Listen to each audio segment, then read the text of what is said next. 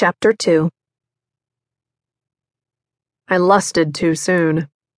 When Dane said he needed a friend, it wasn't code for, I want to fuck you into tomorrow.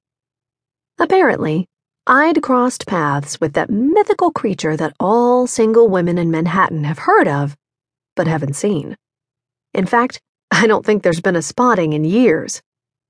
It's the highly desired, but virtually non-existent, nice guy. And right now, I'm sitting at my kitchen table, staring right at one in the form of Dane Beckett. He had guided me through the door of my building, and then into the elevator, as if I was a wounded doe. As he pulled me into his side to shield my shoulder from the other occupants in the lift, I'd felt the compassion in his touch. It's in his eyes, too. I'd asked him to unzip my dress as much to help me because my shoulder was still too tender to move, as it was a silent invitation.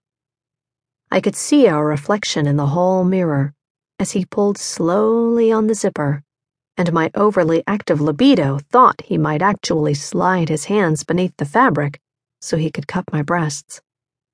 He'd bent his chin down, and although I could only see his profile in the mirror, I knew he was staring at my bare skin. It's near 10 minutes later now, and just as I walked back into the kitchen after changing into sweatpants and a t-shirt, he'd stood to introduce himself. He'd held out his hand in a gallant gesture that spoke of good manners and a respect for women that is rare in the circles I travel in. He's a gentleman, and as we sit and sip from our mugs of hot coffee, I feel the weight of a dozen questions bearing down on me. That guy that you were having dinner with said you were his girlfriend. Is that true? He asks, just as I'm about to talk about the food at the restaurant. In my overtired mind, it's the perfect segue to get him to open up about the woman he dumped tonight. I'm typically not the type to care about other people's relationships, unless they are 6-foot-tall firemen who look irresistible in a well-tailored suit and the beginnings of a 5 o'clock shadow covering their rugged jawline. Larry? I say, before I realize that I'm not even sure that's his name. It may have been Terry or Gary. No, it was Larry. I have a friend who interns at a law office. Larry works there too. She set us up. She's a friend? I'd hate to see who your enemies would set you up with.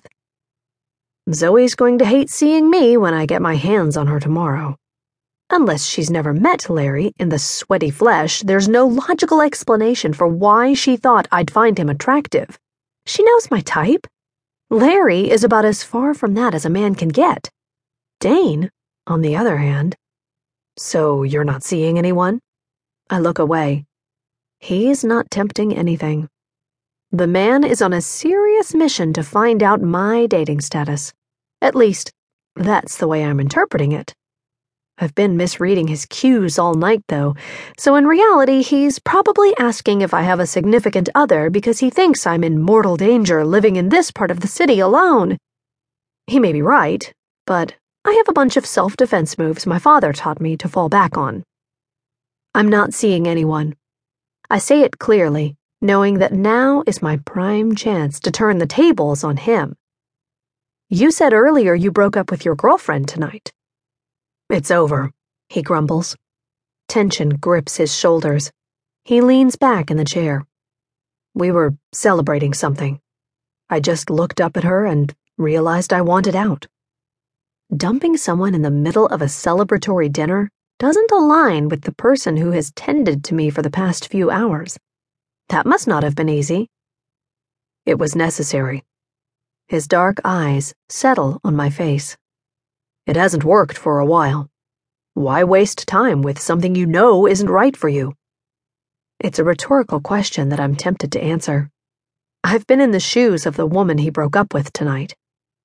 I've tried holding on to a relationship I knew wasn't working because I didn't want my investment to be all for nothing. That was years ago, though. It's different now. I have fun. I don't plan ahead, and I don't worry for a second about whether a guy I'm with has long-term potential. I completely agree.